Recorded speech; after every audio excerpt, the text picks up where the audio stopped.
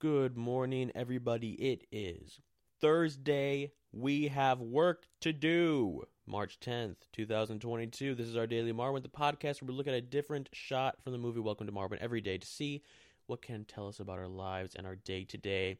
Now, today's shot, as you may recall, the past few days, the Nazis laughing at the high-heeled shoes. Now we're back. Like a medium shot of Hoagie about stomach up. He's still got his hands in the air like he's surrendering, but I feel like the tides are about to turn. I think by the time we get into next week, this whole scene's going to be turned on its head because he loudly exclaims something. I've watched this shot several times now in preparation for this episode today. And I have no idea what he says. I don't know if he's saying guys or guys or like if he's saying the person's name or if he's just exclaiming. I'm going to play this for you. See if you can make out what he's saying.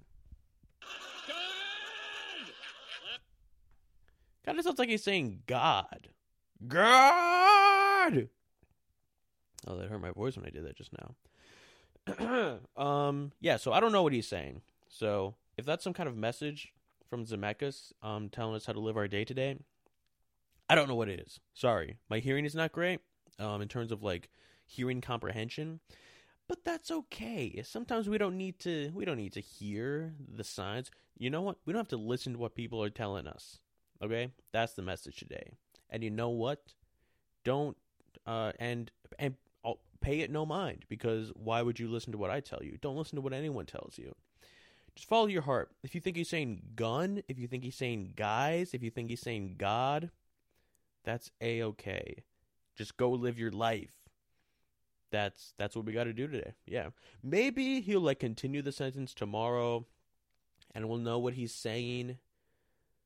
But I don't know, because, out of context, it can be difficult. But maybe if we're actually watching the whole film, we would know.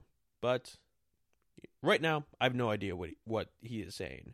So, and that's okay, So go with that. All right.